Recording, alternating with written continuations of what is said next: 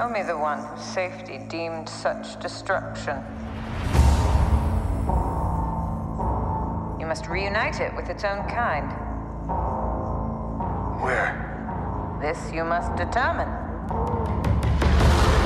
The songs of eons past tell of battles between Mandalore the Great and an order of sorcerers called Jedi.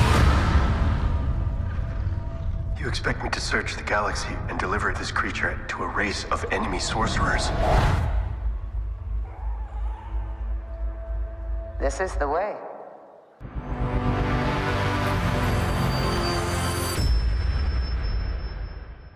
It's like the bane of my existence as a video producer, because I'll include music that we have a license for and we'll still get copyright strikes against this on YouTube because it's a bot doing it. You know, Facebook's the same way.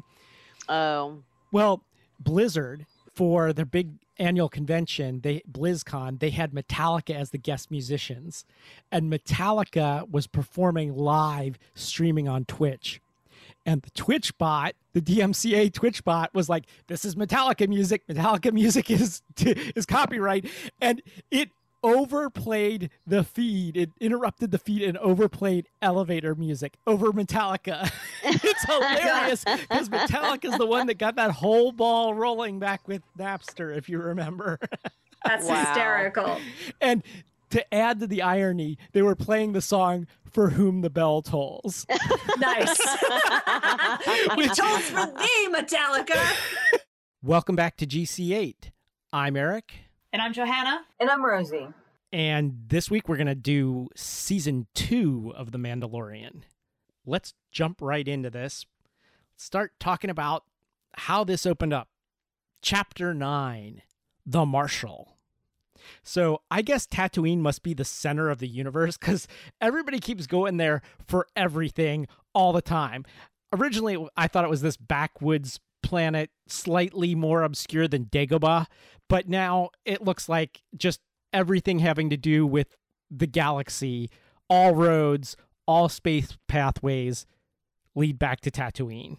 Yeah, I remember having that feeling in episode 1 where I was like, oh my gosh, I can't believe it. Like, all of this is going to start on Tatooine, like this backwoods planet. And then suddenly it is the center of the Star Wars universe. Is there some rule that every single desert planet has to have a sandworm? Like, there's some kind of sandworm thing. It could even be the little desert dimension you get sent to in Beetlejuice. Or whatever. That's what I was thinking too. It reminded me of Beetlejuice. But it's so Dune. It's so Dune. Like, there's going to be a Spice Miser at some point, Spice Miser Castle. You know, that. Wait until we get to the Book of Boba Fett, which is going to be the next big series they're doing. I guarantee you, we're going to get sandworms aplenty. We're going to get like Spice Dreams. We're going to get Dune. Like, how close can we get to Dune without getting sued? Right. Okay, so back to this. Who else was like shouted out loud at the screen, "That's Boba Fett's armor," when we saw it? I think I remember just shouting, "Oh shit! Oh shit! Man!" You know, something to that effect. No comprehensive, English language thoughts. And then the other thing I said was like, wait a minute. Is that dragon they gotta fight? Is that like the same thing that Obi-Wan like imitates to scare off the Sand People when they first attack Luke in A New Hope? I don't think so. I mean, it seemed like in that, in that moment, Obi-Wan is just doing the classic, try to be bigger and louder than the thing you're scaring away. Classic tactic for fighting off black bears, for instance. I don't know. I want our fans to write in because I contend, and it's been years since I've seen Star Wars. I contend that he said something about like, I imitated their natural enemy, the something dragon. Am I misremembering that somehow? We'll see. Any other thoughts on Chapter 9 before we keep going? Well, I think we definitely have to talk about the Tusken Raiders / Sand People and, how this season, again, is attempting to right past wrongs in terms of the portrayal of indigenous people in the Star Wars universe.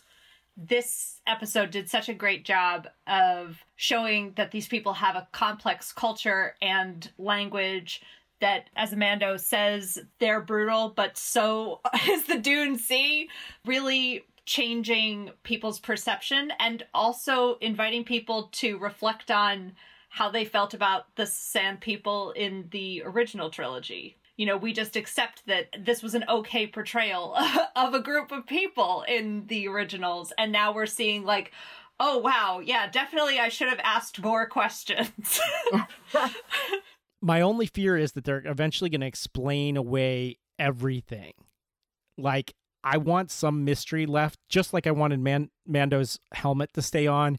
Probably my biggest beef about the entire Star Wars canon, which is why I subscribe to my own head canon, where certain things don't exist. Like most of Phantom Menace, the holiday special, and the Ewoks Battle for Endor. You know, that stuff doesn't exist in my head canon. Like, I have my own version of Star Wars, and that's why I'll lose geek points on a bunch of things, you know, when we talk about this, where I don't know the name of a certain thing. We'll get more into that, my headcanon, as we go on in season 2 of Mandalorian here. Well, I will probably far outlose the geek points here, so it's okay. I will make sure that you look much smarter than me, because I guarantee you are. So it's okay. I forget where I was going with this, but oh yeah, them over-explaining the Force. Midichlorians, like, they do not exist in my version of Star Wars. It's the mystical force that surrounds us, penetrates us, and binds the galaxy together. It's not mitochondrial DNA. It's just not. Yeah, although it's kind of essential to the plot of this particular season of Mandalorian. No, it's not. I will tell you how I get around that in my headcanon. But all right. One of the things that I like about Mandalorian in general is the fact that they unveiled one episode at a time. You'd have to wait until Friday to tune in to watch the next episode, which is, I know, it sounds silly to be excited about something like that. How, like, 2018? Yes.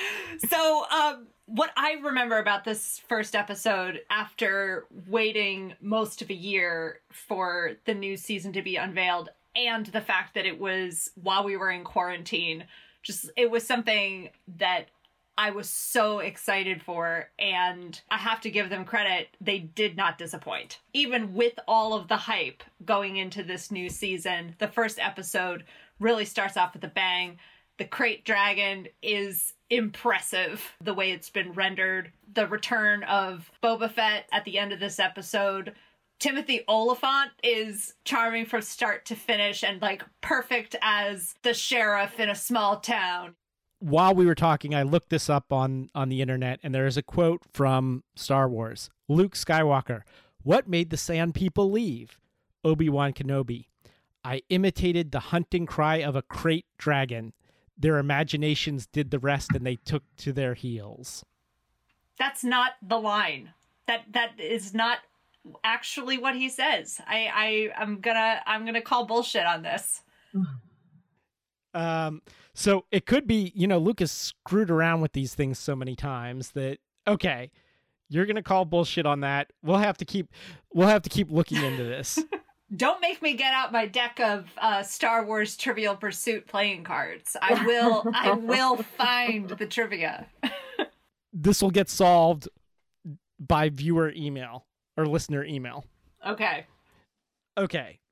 I didn't realize that was actually Boba Fett's armor, so thank you for clearing that up for me. This is one of the things that worries me about them over-explaining stuff. The reason Boba Fett was such a fan favorite character is there was so little known about him. Mm-hmm. He first appears in Empire Strikes Back as one of the bounty hunters sent after Solo, and he doesn't have a lot of lines in the original trilogy. Like, I think a lot of people, it's been a long time since I saw Return of the Jedi, but I thought he died. And as of right now, in this point in the series, we think he's still dead. I'm looking to figure out what exactly happened there. And I'm wondering if maybe they'll tell us in Book of Boba Fett. I think death by by Sarlacc pit, though, is not a clean, clear-cut death. Like, sure, the Sarlacc burps after Boba Fett falls in, but there's no indication that there is absolutely no way out of that pit if you are, for example, wearing a jetpack. So... Well, there is that. And then there's the old saw that, he climbed out. Well, he's a clone, Yeah. Oh. So there's no saying that that's the same Boba Fett. But anyway, we'll see. I'm sure they'll have to handle this. One last thing about this episode, the opening scene with the graffiti all over the city. What an awesome set. What an awesome opening. And this is kind of where I love that, the Star Wars universe is going, trying to imagine like, okay, what would a wrestling match look like in the Star Wars universe? What would a broken down city in kind of a noir universe look like in Star Wars? I thought it was extremely well done, and the lighting in that scene with how dark it was. I mean, one of the things that has been really great about this series is technically how excellent some of the filming has been. And I did this time around dive into some of the special features and read a little bit more about that they used VR cameras to film a lot of The Mandalorian. And instead of using a green screen in the background, they have actual video playing behind them. Oh my gosh, I can't believe they haven't done this before, but I think they had to wait for video quality to become so crystal clear that it looks real in the background. Well, this is the future, right? It's estimated that green screens are going to be replaced by this technology, which is the rear projection 360 video screens rather than having them act in front of a green screen. So now they can actually see what they're interacting with. Whereas with green screens, you had to sort of pretend, which makes it much easier on the actors. Yeah, that's part of it. And the other cool thing is that then the stuff in the foreground can actually be real. I mean, just thinking of the prequel trilogy, for instance, which used a lot of green screens to extend the set, a lot of it looked fake, as opposed to making sure the stuff that you could focus in on was like a real piece of a speeder bike that you could actually see. Like, and it looks like a real speeder bike. And then the rest of it is also more real. Anyway, one of the things that the special features talked about is how this new technology allowed them to shoot in lower light and do some really interesting things with darker lighting, like in the opening scene, which I love. And I love how it sets Mando up as this neutral character. Leaving the guy to get eaten by wild dogs is awesome. One of the problems with digital video is that everything is so brightly lit. Remember, I think we talked a little bit about this in the early days of CGI when we were talking about Alien 3. Our listeners can't see us unless I end up posting some video of this, but I have a green screen behind me. And one of the problems is I have to have that green screen really well lit. So I have a light on each side of me and a light in front of me and a light overhead. And it's just the way you create the green screen effect. So the downside to that is everything is overlit. So it's really hard to get a good noir look. Okay, we've talked a lot about Chapter 9, and we got a bunch more to go, 7 more episodes to go here. So let's jump into Chapter 10. This episode just had so many things that I love. A mother and her eggs. Now the mother is an amphibian alien type of creature, and she has to get her eggs to a different planet because her husband has established a new home on a planet where they can live and sustain. And so, Mando is tasked with this. They don't speak each other's language. So that makes for an interesting dialogue for the episode in itself, until Mama is smarter than we all thought, and she finds a droid and reprograms it and uses it as an interpreter for her so she can finally communicate with him. And she's like, look, dude, this needs to be done. I'm the last of my species. We have to go here. And they go through so much crap just to get there. And meanwhile, and this is the thing that kind of freaked me out, was the child was eating her eggs. He kept dipping into her thing and eating her eggs. And I'm like, wait, this is the last of our species, and he's just telling him no. Like, if I was, and I'm sitting here having if I was his mom kind of moment. I was just like, if I was his mom, he'd be going into his room, he'd be in timeout, No video games, like, you know. This is the episode where I finally realized what Baby Yoda reminded me of. Because the whole time I'm like, Baby Yoda reminds me of something, and it's my cat. No longer with me, but I can't tell you how many times I said, not for kitties, or what part of not for kitties don't you understand? And it just gave me that look that Baby Yoda gives him, like, huh? And then goes back to doing exactly what I told her not to do. Well, and it's funny how Baby Yoda sort of like straddles that like child pet line, you know, sometimes. And this was definitely, I mean, not to say that I haven't told Finn, like, what did you just put in your mouth? Like, oh, I know. You know, that moment as a parent when you're like, oh my God, what did they just eat? Yeah, and you're doing the scoop. You're doing the scoop with your finger in their mouth. Like, come on, get it out there. Get it out there. Get it out of your mouth. You're not supposed to eat that. Spit it out. Yeah. Oh man, but like every time Baby Yoda ate one, I just felt it like my whole body just went, ugh, no. I know, I just cringe. It's like, there goes another one of their species. Like, no, stop it. You know, it's just removed him from the situation, and then at the end he ate one more. He like snuck one. It's like, where does he put him? And I really wanted the Mandalorian to have one of those moments where he's like, open your jacket. Let me see what's in there. Open it up. Okay, I'm done playing these games with you. Because I could just see like all of these things that he's been eating, you know, throughout season 1, just like, you know, just jumping out like, oh wow. And then, you know, there's like another one of the eggs that drops. I was like, doom, doom, doom, doom, doom, doom, doom, doom, like rolls out. Yeah, totally. It would have been kind of a funny scene, maybe kind of not, but I really would have liked to see something like that happen. Not content to just eat her eggs, when they're gathering up from the pool, from the heated pool, Baby Yoda wanders off and decides to start looking at eating what turns out to be the ice spider's eggs. That whole sequence, by the way, we talked about Baby Yoda being like animatronic, but that to me looked like a CGI sequence when he's off on his own looking at all the ice eggs. Yeah. Well, probably because the ice eggs may not have been real either. Love the homage to Aliens, by the way. Like, the whole sea of eggs. I was like, yes. Oh, man. As soon as I saw that and him wander off like that, you know, we all know, as moms, we all know when a little kid wanders off,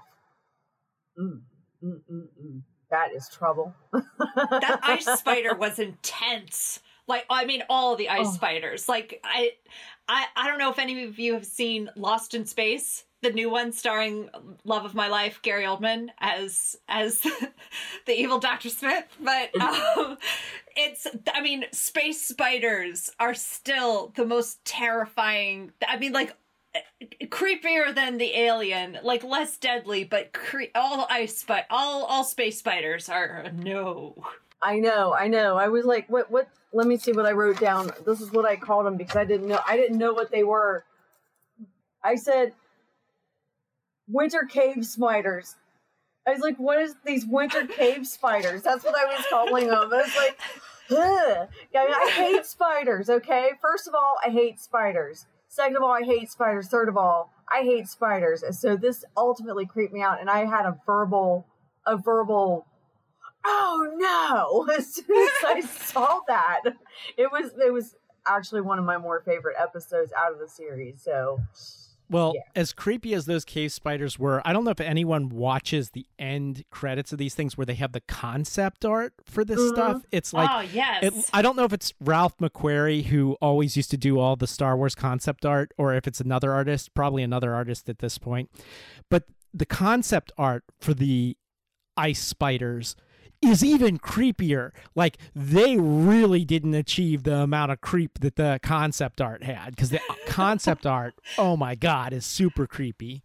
Yeah, the spiders had more eyes. And they were red. They were like bright red, you know? Yeah, Disney probably was like, okay, guys, let's pull back a little bit. And they had We're a lot Disney. of... We have to rein that in. We're Disney, okay?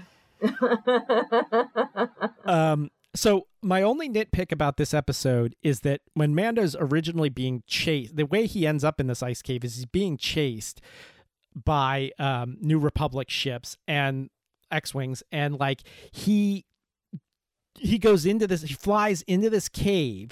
Like, how does he know there's an exit on the other side of this cave? Like he's just deliberately crashing into a cave, you know? Like, that does not seem too sound to me. Like, if he's gonna crash, fine, crash in an open area, you know, but crashing in a cave, like, it doesn't work for me. And then we find out it's not really a cave, it's a nest for winter cave spiders. What I heard was that they were trying to set this snow planet apart from Hoth, and part of what they were doing with this is that, you know, instead of it being a snow planet, it's like a glacier ice planet. So it's possible that there was no, like, stable ground for him to land on, you know, that it might have all been kind of like, you know, a thin layer of ice that he was going to inevitably fall through. But I thought they did a good job of making the planet different from Hoth. You know, this one felt more hostile. Yeah, the spiders did it for me. Yeah, the terrain of Hoth reminds me of a tundra, and this seemed much more cavernous and mountainous, like not a flat tundra-like area. I mean, there was a cave where the Wampa happened, you know, but it definitely did seem different. Okay, that's chapter 10. Let's talk about chapter 11, The Heiress. He ends up at like a seaport on what looks like to be a water world. He's on a quest to find other Mandalorians. And, well, first of all, the ship that he books passage on, they betray him and they knock Baby Yoda's like hover carriage over top of this monster, and Baby Yoda quickly like closes his cover, which did that remind me, did that happen in Lone Wolf and Cub? Because I think it did. I think there was some scene where Daigoro like closed up the carriage. Like, I was trying to remember that too. I mean, Daigoro definitely hit buttons and activated stuff in the cart, like Baby Yoda does. Yeah. So then he gets thrown into this pool on the ship with a cage over it, and the Mandalorian gets thrown in there too with this monster. I guess their goal is to steal this great Beskar armor. Then he gets saved by WWE wrestler Sasha Banks, Starbuck. Yes! And the plot device terrorist from Quantum of Solace. So suddenly these three show up. If you remember Quantum of Solace, the plot device terrorist in that, I don't remember what his name is, the actor's name. And Katie Sackhoff. How awesome is it that, you know, she was doing the voice of Bo-Katan for, you know, almost 10 years in Clone Wars. Well, I remember reading an interview with her when J.J. Abrams was coming out with The Force Awakens, and she was hoping to try to score a role in that. She said, I would play a rock in the Star Wars universe. But she grew up, and her heroes, she basically loved Wonder Woman and Star Wars. And okay. Does that sound familiar, Rosie? Okay. Yes, absolutely. She didn't get to play Wonder Woman, and she said, strangely, she didn't want to be Princess Leia. She wanted to be Han Solo. That was like what she really... So I think she kind of achieved her goal here. Mm-hmm. Yeah, definitely. She gets to play an anti-hero in Star Wars. The only other thing I want to say about this particular episode is the quote, "They couldn't hit the side of a bantha." Like, somebody says that quote in this, which is, again, more proof that Tatooine is the center of the universe. Because I don't know any place else that has banthas. For me, the only note I have on this episode is cable knit sweaters. the Akbars wearing the sweaters. Mon Calamari, sorry. Akbar's shorthand. But that, you know, it's a whole fishing town and they're dressed like fishermen from Earth was just, you know, I imagined somebody in the development room saying, okay, we want to establish this as a fishing village. How do we do that? And then so it was like, we'll just put them all in sweaters and the overalls and everything. And they were like, isn't that going to be weird? Like, wouldn't they be wearing something different in the Star Wars universe? Nope. But it still kind of reminds me of Pirates of the Caribbean, you know, because they did have the piratey characters, and he sunk his ship in the first scene. Yeah. When he went to land, he didn't land very well because, yeah, his ship was already like a hot mess. It was like, splash. And, you know, I laughed so hard at that. Oh, it's great. I would not at all be shocked if they like went to do this episode and they're like, hey, why don't we just go over to the Pirates of the Caribbean studio, borrow all their costumes, borrow all their stuff. Yes. Oh, here's a bunch of cable knit sweaters. Like, you know. Yep. And then when they rehab his ship, it's so obvious that it came from that planet because it has like the fishing net like holding everything together. And when I saw that, I thought that was hilarious, and I was like, wow. And I think he really loved the decor. I lied. I had something other than cable knit sweaters written for this episode, and it was Children of the Watch. And I think when we had our chat last week, and Eric, you were, you know, I can't believe he took off his helmet. Like, it's, you know, how dare they, you know? And I said, oh, just wait. One of the things I like about this season is this gradual arc about how firmly people attach to their beliefs, ends justify the means kind of dilemmas, but then also, I guess, religious belief in the Star Wars universe, which, you know, is kind of interesting. Belief in the Force is considered a religion, you know, an outdated religion, almost like paganism or something like that. And so then seeing a version of this, you know, suddenly halfway through the second season that indicates Mando actually might be a religious extremist version of his creed and not the only version of that creed. I thought was an interesting thing to introduce into this season. And I'm curious, Eric, to hear your thoughts. I have come to some peace with the idea that there are different interpretations of the Mandalorian creed, and that our Mandalorian has a more strict one. My problem with the whole thing has less to do with the religious aspect or dogma than it does with, as a viewer, I find it's more interesting to keep some things a mystery, and that's why I was like backing the whole idea of not having him ever remove his helmet. All right, let's move on to Chapter 12, The Siege. This is where Mando rejoins some old allies for a new mission. This episode was directed by Carl Weathers, by the way. Are we allowed to start spoiling the new trilogy and Rise of Skywalker and things? Because it's kind of hard to talk about this episode. Just do it.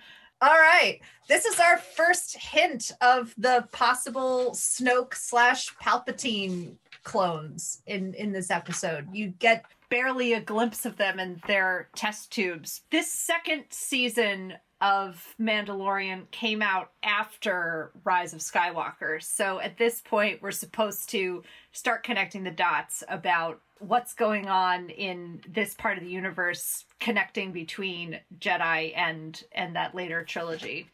There's a really hilarious line about there not being any guardrails in this, like, you know, this base for the Empire, and that there's like lava down at the bottom, but somehow there's still no guardrails. It's the same architecture that you find in the Death Star with, you know, you take one false step and you just plummet to your death. And right. I love that. Here's my theory on that. My theory is that the Empire is all about order.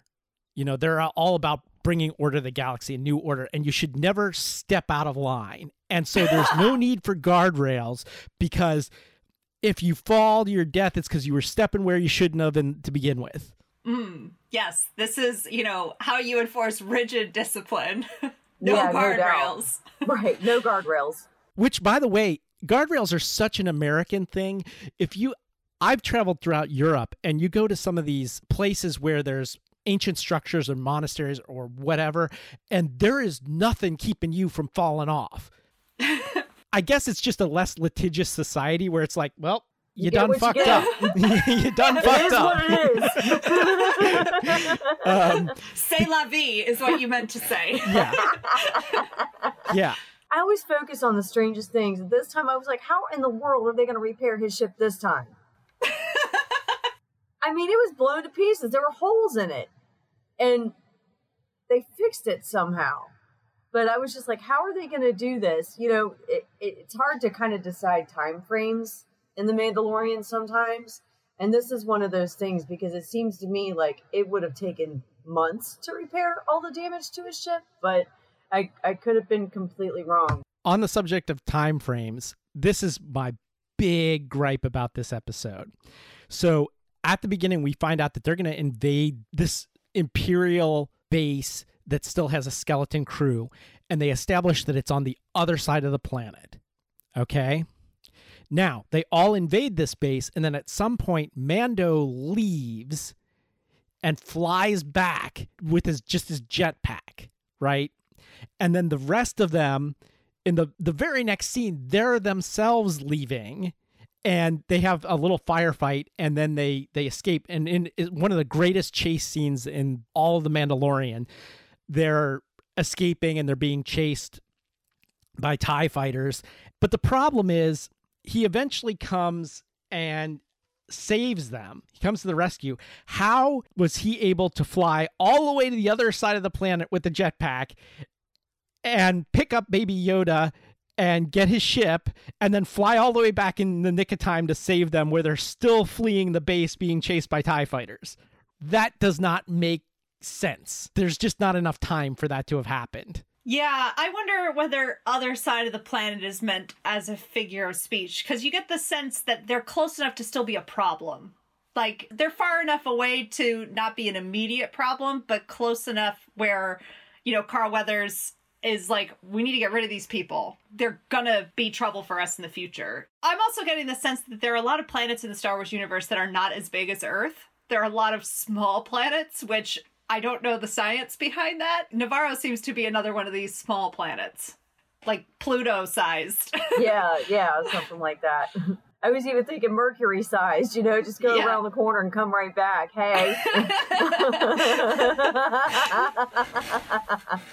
I think Mercury, even by jetpack, is still going to be pretty big distance. Yeah. But anyway, the other thing I noticed in this episode that I'm surprised I had never noticed before is like every blaster that everyone carries has a scope on top. Mm-hmm. And nobody ever uses the scope. Like everybody's got one of these. You know, if you remember, even Han Solo had a scope on top of his blaster. Nobody ever uses the scope. They're just like reaching out, shooting everywhere. Weird, just weird. Why have a scope if you're not going to use it? Well, aren't a lot of these characters also like very, you know, cowboy, shoot first, shoot later, ask questions, you know? Like, we don't have any anal retentive people in the Star Wars universe other than C-3PO. Like, he's maybe the only one. He would be the one using the scope. Everybody else is like, I got this. I don't understand why they even put scopes on these things, especially for like stormtroopers of all people could use scopes. Like, you know, no doubt. But they never do. I think it's time to hit the snack bar. Let's all go to the lobby. Let's all go to the lobby. Thanks for making sure I don't need to play that now. Okay. So I don't often give product placement on this. We don't get paid for it. We don't have any advertising sponsors or anything like that. But Star Wars was originally pitched by Lucas with the promise that it may not make its money back on ticket sales, but he would definitely be able to make his money back on toy sales. Star Wars itself is complete. I mentioned how I used to have the Star Wars bed sheets. The whole series has always been about product placement. So I'm gonna actually give some product placement on this one. Merchandising. Yeah. As Yogurt would say. Yeah. Oh, God, nope, headcanon. That does not exist. Okay, so as you know from past episodes of food pairings, I am a fan of tea. And I've recommended drinking tea on a couple of previous episodes. And my girlfriend and I ordered some tea from the Republic of Tea company, and they sent a free tea bag with it of Mandalorian tea. Apparently, they have the license for the Mandalorian tea. It's a black tea. And so I didn't immediately drink this and had it sitting around for a little while, which is never a good idea with tea. And it was not in an airtight container or anything. But when I finally had it, oh my God, it was one of the best black teas I've ever had in bagged form. So I'm going to say that the perfect pairing for watching The Mandalorian is the official Mandalorian tea that Republic of Tea makes. And like I said, not getting paid to say that or anything like that. It's excellent black tea. And hey, you know, it's got the Mandalorian branding already on it. Well, I'm so glad that that was the product placement you chose. I was so afraid you were going to say the blue macarons from Williams-Sonoma. Another blatant ripoff, attempt to make some cash off Mandalorian. But this tea sounds great. It is. And I would not endorse eating anything that Baby Yoda eats. Yeah, no doubt. Okay, back to the show. Next up, Chapter 13, The Jedi. In this episode, Mandalorian meets a Jedi. He also is tasked by the leader of this town that he is in to kill said Jedi. But he ends up teaming up with her in order to help the child and free the people of that town. Because the leader was evil, and actually that led to a fantastic fight scene between the leader and the Jedi there, who did eventually say that she would not be able to teach the child because the child was so bonded with the Mandalorian. But she did tell him where to go in order to find the correct Jedi to teach the child. But that being said, gosh, there were some great fight scenes in that. There were some great fight scenes in that show. Oh my gosh, I loved every minute of it. Yeah, I have to agree with you, Rosie. One of the things I loved about this episode is the fight scene between Ahsoka Tano and Morgan Elspa, the, little mini warlord of this town, and how Michael Biehn and Mando are just like standing outside, clearly having the sidekick version of that fight. And thinking back to how many action movies where like the men are having the real fight and then like, oh, the women get to have their own side fight that is somehow less important but happening just to prove that they can fight. It was so great to see that reversed in this epised. Also to see, like, the men's version of this side fight, hilarious. Like Michael Biehn being like, I don't think this is worth dying for. Just having a very different kind of dialogue. Yeah, he's basically trying to talk the Mandalorian out of not killing him. That was their fight scene, kind of. The opening scene in this episode is a direct homage to the bamboo forest fights of Lone Wolf and Cub. I swear to God it is. I don't know that for a fact, but I know that just watching it. Very clearly a reference to that. And, kind of interesting, this idea of the planet's resources being exploited by this business person, and that the only thing left is this charred and decimated forest, full of smog, is really, pretty graphic environmentalist message there. So props to Disney. Yeah, and we get opposing it. I don't watch Clone Wars, or haven't yet, so it's good to finally see who Jedi Mononoke is. Like, that's what I call her up until now, because I didn't know who Ahsoka was. I just saw her and I saw it's culturally impossible to avoid spoilers. But when I finally saw her, I was like, oh my God, Rosario Dawson. Now, all I got to say is Gina Carano, Ming-Na Wen, Katie Sackhoff, Sasha Banks, now Rosario Dawson.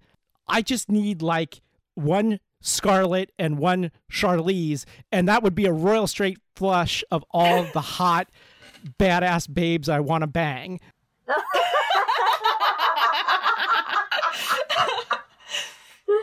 That's no awesome. filter there, Eric. The filter's totally gone. That's right.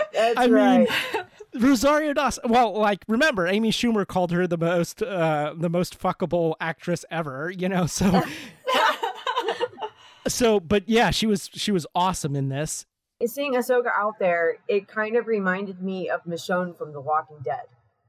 Because she was a loner. She spent pretty much years out in the woods by herself.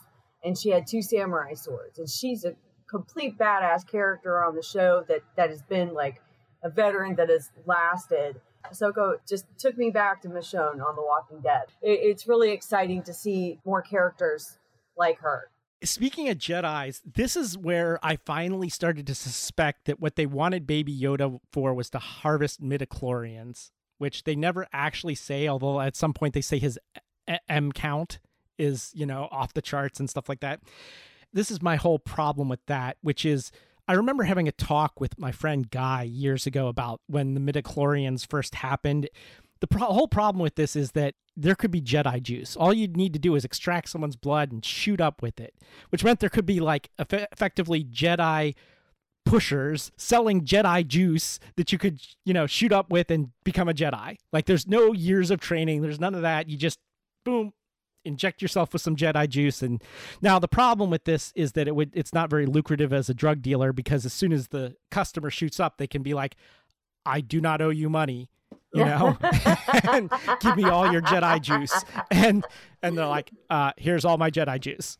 See, you're going to force me to quote the prequel trilogies. This is a terrible thing, Eric, but I don't think it's something that anybody could just pick up, you know, and to quote then Chancellor Palpatine, the dark side of the Force is a pathway to many abilities some might consider unnatural. So I don't think you could, you know, shoot someone up with midichlorians unless you were a super powerful Sith who had the ability to, you know, use cloning technology or harvest that blood and synthesize it for that purpose. So it's not something that like your local Jamba Juice in space is going to, you know, give you your midichlorian smoothie. It's like only Sith Lords are going to have the ability to use this technology, which we see in the previous episode, you know, the cloning chambers and things like that. But yeah.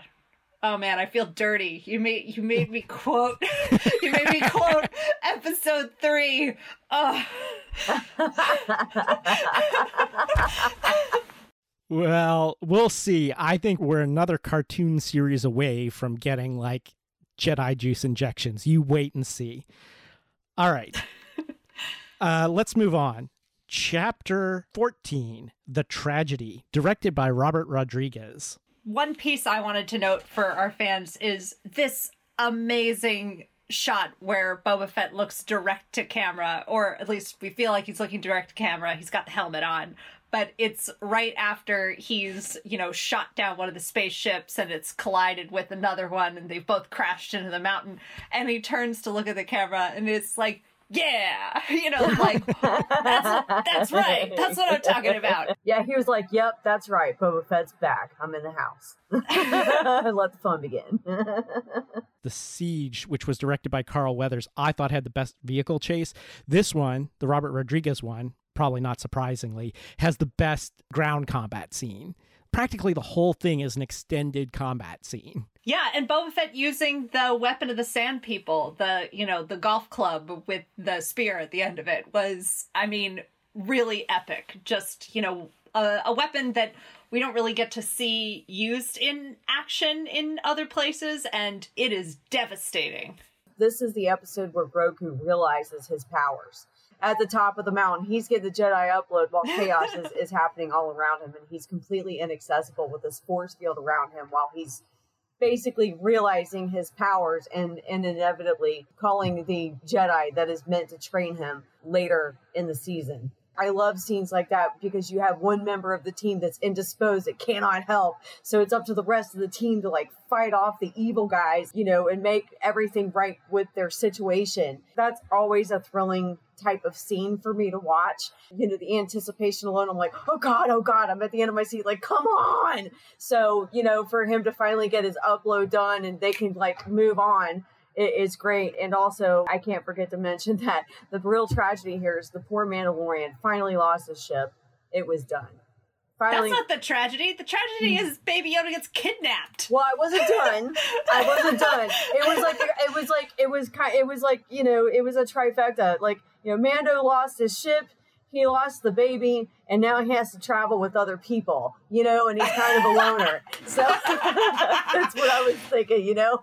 Okay, you're right. That is the real tragedy. Other people. Other people. He has to deal with other people now. Yeah, so. but those other people are awesome. They are awesome. I think that if Mando was going to surround himself with other people, even though he didn't want to be around them, it would have to be them. So one of the things I like about this season in general is the nonstop action in these last 4 episodes. And oh my gosh, yeah. This is now the 3rd time I've watched through this season, and you know, I thought, okay, I'm just gonna like refresh it. I've already seen it twice, and then I was looking through the episodes. I'm like, oh no, I have to watch all of that episode. Oh no, I have to watch all of the tragedy. I also have to watch all of the Believer, and I have to watch the last episode. And so then I ended up just watching the whole thing yesterday. Just binge watched it straight from like 11 a.m. until bedtime. It was great. That's awesome. But yeah, I love the, you know, adrenaline at the end of this episode of Baby Yoda's just been kidnapped, leading us into the next one. Definitely feeling some vibes reminiscent of Baby Cart at the River Styx, with that, you know, how that kidnapping is a real jarring, exciting moment. Cool. Oh, wait. Okay.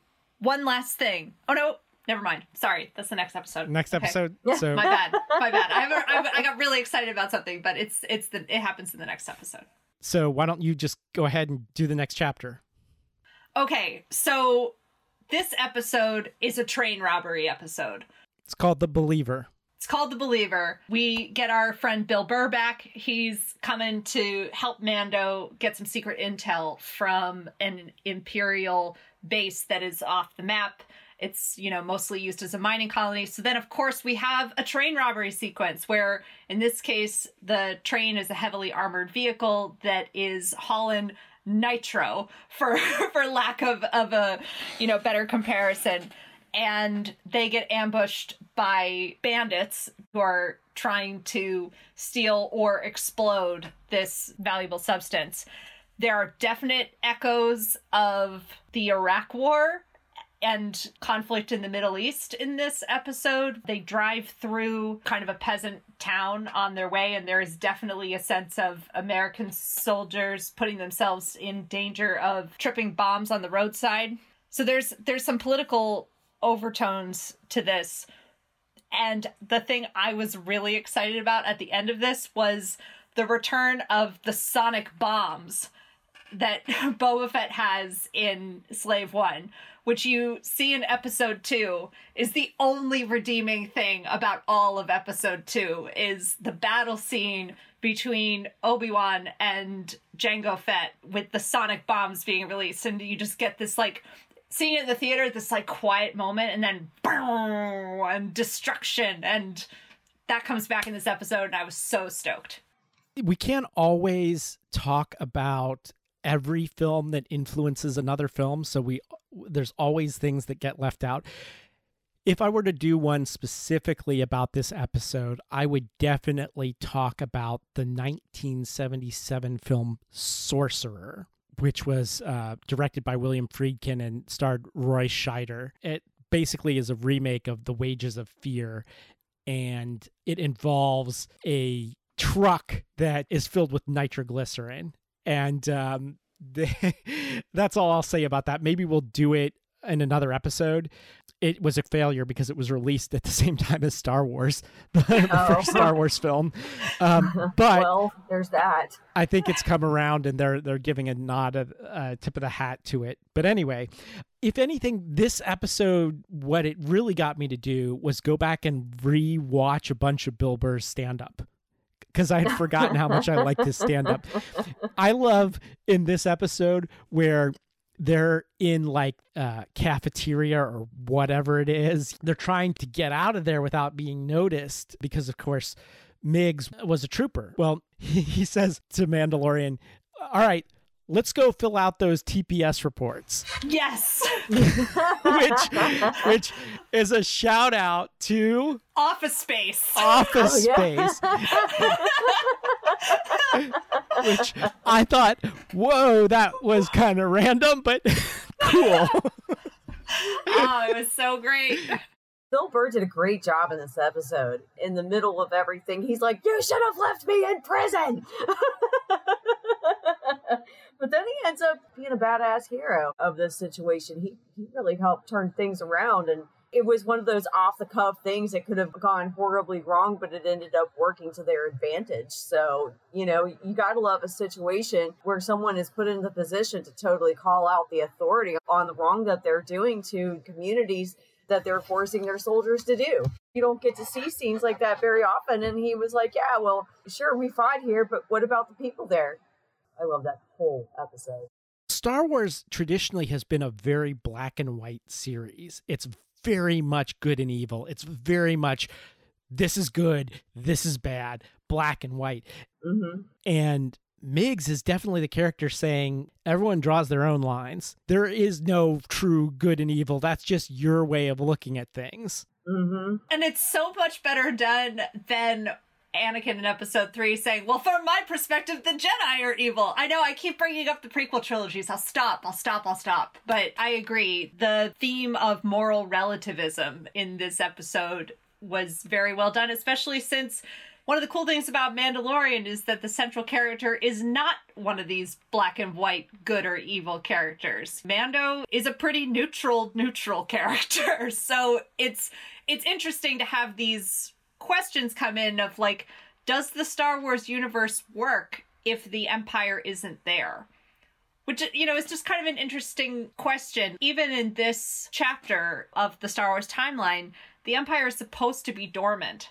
They're supposed to be gone, and yet everywhere they are clearly not gone. And this episode in particular made me wonder, could the Star Wars universe work without the Empire there? Could you imagine it where it's actually the rebels just trying to make a good democracy work? Or is that version of Star Wars not possible? Well, like I've said, I haven't seen the Clone Wars, but my understanding on the timeline is that predates the Empire, right? So, well, yeah, but like Palpatine is kind of like secretly in charge. I mean, all of the prequel trilogies technically predates the Empire, but it's like the Empire in progress of being built. Well, now that we're talking about all that, I'm going to have to go into the latest trilogy where somehow, despite being gone, you can't have the rebels be the rebels if they're like in charge. So somehow they're back not in charge, or the new order, whatever they call them. So the First Order is now like, it's really just the Empire all over again. Don't get me started. I knew we were going to get into stuff that I didn't want to talk about. But if we do spoilers, now is the time. So if you don't want any spoilers for season 2 of Mandalorian and you're one of the few people that still hasn't seen it, we're going to talk about the final episode here. And Rosie's going to kick us off talking about chapter 16, The Rescue. They are on the ship with Moff Gideon. They are getting ready to rescue Grogu, the child. It was so action-packed because we got a glimpse of the Dark Troopers before when they had abducted the child. But we get to see them in action. We also get to see, after Grogu has his upload of Jedi powers, when he's in custody, he's playing with stormtroopers like chess pieces, just knocking them all around. Like he had 2 stormtroopers in his room guarding him, and he was just like using his Jedi mind powers to like knock them into each other, knock them into the walls, and do all of this stuff and wreaking all kinds of havoc. This was the episode that when I watched it at the end, when Grogu's Jedi shows up, the one that is meant to train him, the one that Grogu sent out the Jedi bat signal for, arrives. And it's Luke Skywalker. And I was just like, tears, like major tears. And I was already emotional enough anyway. I'm usually not that emotional, but I was emotional in that moment, and it just brought the waterfalls. And then when R2-D2 comes rolling around the corner, I'm like, oh my god, this is so amazing. I love them all. Did they use images of the old Luke Skywalker footage for this? to create some sort of animation technology. So it was actually a lot less uncanny valley than Tarkin and Leia from Rogue One. Right, exactly. It's that same technology, it's just improved. Yeah, they did a great job with it. So my thoughts on this one is that, once again, something that I have maintained since the very beginning, which finally gets stated out loud by one of the imps, is that the rebels were terrorists. I mean, they fit our modern definition of terrorists. Nobody ever talks about that. Like, they blew up the Death Star. Think of all the people they killed that were just like, maintenance people and stuff like that. They're essentially terrorists. Also, it was kind of cool seeing Bo-Katan being the pilot that crashes into the hangar, because I don't know how many times Starbuck crashed a Viper onto the hangar of the Battlestar, but that was that scene all over again. I'm like, oh yeah, there she is again, crashing a Viper into the hangar. Yeah, it was such a thrill to see her get to kick ass again after such a long time away from Battlestar. Yeah. And again, this is another one of those instances where Star Wars breaks gender norms again, because the team was mostly women. Yeah, no, it's four total badass women. It's not a gimmick. I recently had the unpleasant experience of rewatching Charlie Angels 2 Full Throttle. I will not explain the circumstances of my captivity where that happened, but it's so awful because, the women all get to do, these stunts, and there are these fight scenes.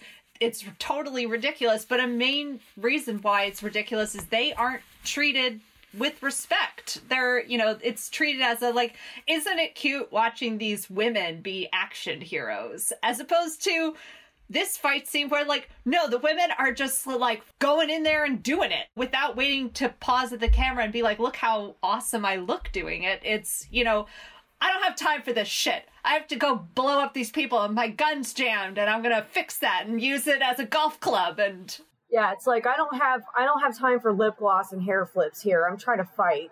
Yeah. Kind of a little detour from what you were talking, but it reminded me of one of my nitpicks. How the hell do you jam a blaster? It's an energy weapon, for crying out loud. How do you jam a blaster? That's a good question. I mean, it's huge. The other nitpick I have about this particular episode is Dark Troopers are droids. Wasn't the whole purpose of creating stormtroopers to get away from having droids? Okay, again, we're getting into prequel territory, but wasn't that the whole point of stormtroopers, cloning them so that we don't have to have droids because we can't rely on droids? Well, but the droids were unreliable in one particular way, and these droids seem to not be unreliable, as far as we could tell. I mean, they seem to be pretty efficient Terminator-like murdering machines. I didn't get the sense that these were the same as the battle droids from episode 1. There are 30 Terminators, and they're all gonna just murder. It reminded me of that last Terminator movie that nobody actually saw, where all the Terminators come out of their little chambers at the same time. It looked exactly like that. Oh. Well, and I was going to say, nothing proves their efficiency more than when they were sucked out of the ship and then came back. I thought they were done for when that happened. They opened the latch, all the droids were sucked out of the ship, and I was like, oh, good, awesome, they got rid of them. And then they flew back. But when Luke Skywalker freaking single-handedly killed all of them on the way back in that final crush scene, where he takes the last one, this is the exclamation point on the end of this freaking sentence right now, crush, and then open. And I just, gosh, that episode, I want to watch it 3 more times. We will make that the final exclamation point on this particular episode. I want to end it before we jump the shark, and I hope that The Mandalorian, which is going to come back for a 3rd season, I hope they end that series when it jumps the shark, since jumping the shark is actually the best point in the series and everything after that's not as good. I really hope that we don't get what we get with a lot of great series where they just beat it over the head and in the last season is terrible. I hope they decide to end this on a high note. Mm-hmm.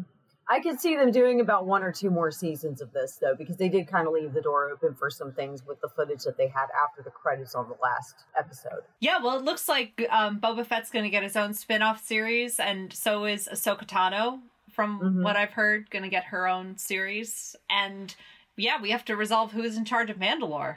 Yep. Right, exactly. Exactly. This is the way. This is the way. Please subscribe, like, give us a good review on the Apple Podcasts site, and or wherever else you might be getting this podcast from. If you want to email us, and I want you to email us about the Krayt Dragon, which I swear was talked about in A New Hope, please do so at gc8podcast@gmail.com. That's letter G, letter C, number 8, podcast, all one word, at gmail.com. Until next time, this is Eric. This is Johanna.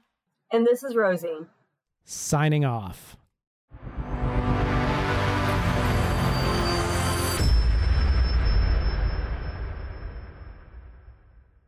Hold on a second.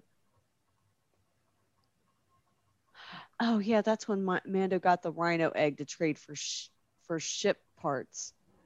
The rhino egg, which the rhino ends up being a theme. We'll talk about that later. Yeah, the Mudhorn. Yeah, the Mudhorn. Thank you. I love Star Wars, but I'm terrible with the terminology and who all the actors are and all of the character names. Isn't that awful? And I've been watching this since the 70s. Yeah, me too. And it's bad for our brand. So I know. I'm sorry. I'll try to keep it to only intelligent comments.